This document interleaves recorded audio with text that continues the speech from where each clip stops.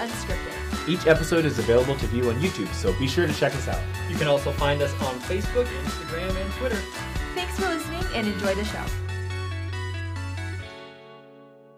Dan Jones received the last prophecy of Joseph Smith, and he became interested in the church because of anti-Mormon literature.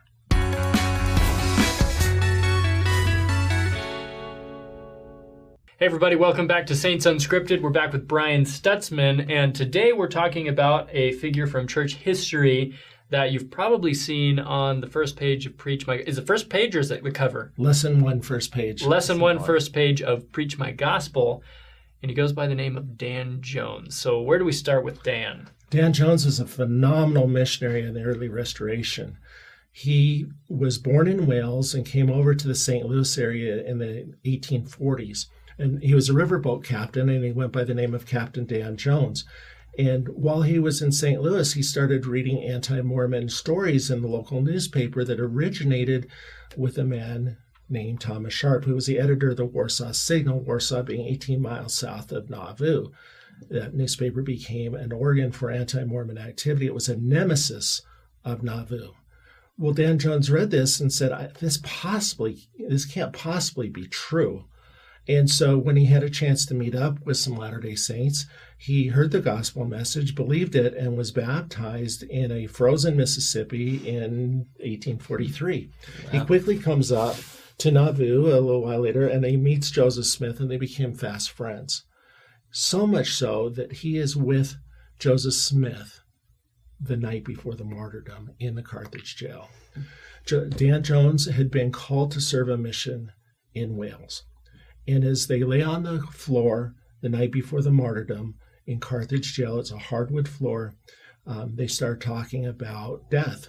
So as they lay on the Carthage floor, the prophet Joseph Smith rolls out his arm and asks Dan Jones to use it as a pillow, which certainly wouldn't have been comfortable. There's mobs outside. They hear gunshots. They talk about death. And Dan Jones and the prophet start talking about this subject, and Joseph Smith prophesies. He says to Dan, he says, "You will yet see Wales and fulfill the mission that has been assigned to you." They all thought that they were going to die perhaps the next day. The next day they got up. Joseph Smith tells Dan, he says, "I'd like you to go to get my attorney in Quincy." So he writes some papers up, and Dan Jones leaves the jail. And as he leaves, he's carrying this paper, and there's mob people outside, and they think that he's going to go get the Nauvoo Legion, which had been disbanded, but they thought that it might be reorganized. And so they shoot at Dan. And every shot misses him, but it confuses his horse enough that Dan actually goes down the wrong road that he was supposed to go on, only to find out later that there was a mob on the road a few miles out of town that had orders to kill Dan Jones. So at the jail and down the road, he avoided death. Later that day, he was taking a boat that went through Warsaw to Quincy. There was a mob that searched the boat. Miraculously, they didn't find him. He avoided death 3 times that day of the martyrdom in fulfillment of Joseph Smith's prophecy. He went on to fulfill not only one mission, but 2 missions to Wales. He brought in thousands of people into the church. He could preach for 8 hours and hold the attention of the crowd. He published the first Book of Mormon in Welsh and the first gospel tracts in non-English. He converted people one guy who became the first missionary to France. His work is phenomenal, and he knew the prophet Joseph Smith.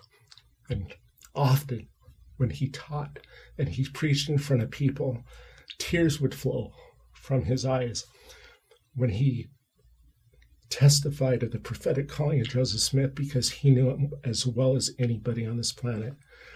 Like I said, thousands joined the church. He came back with some Welsh saints, and they needed a choir for the general conference. His converts became the foundation. They sang in conference for the Mormon Tabernacle Choir, now called the Choir at Temple Square. Wow. So his impact, he became the mayor of Manti, Utah as well. So the impact of Dan Jones on the church has been absolutely phenomenal.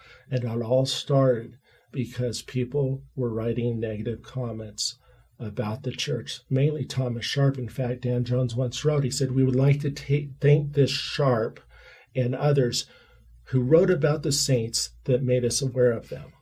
It was just so sensationalized that Dan was just like, let's figure this out. Let's see if this is true. So are we concerned when people miscategorize our church? Yeah, but sometimes good things happen. It works out in the end. And Dan Jones is a perfect example. You're right.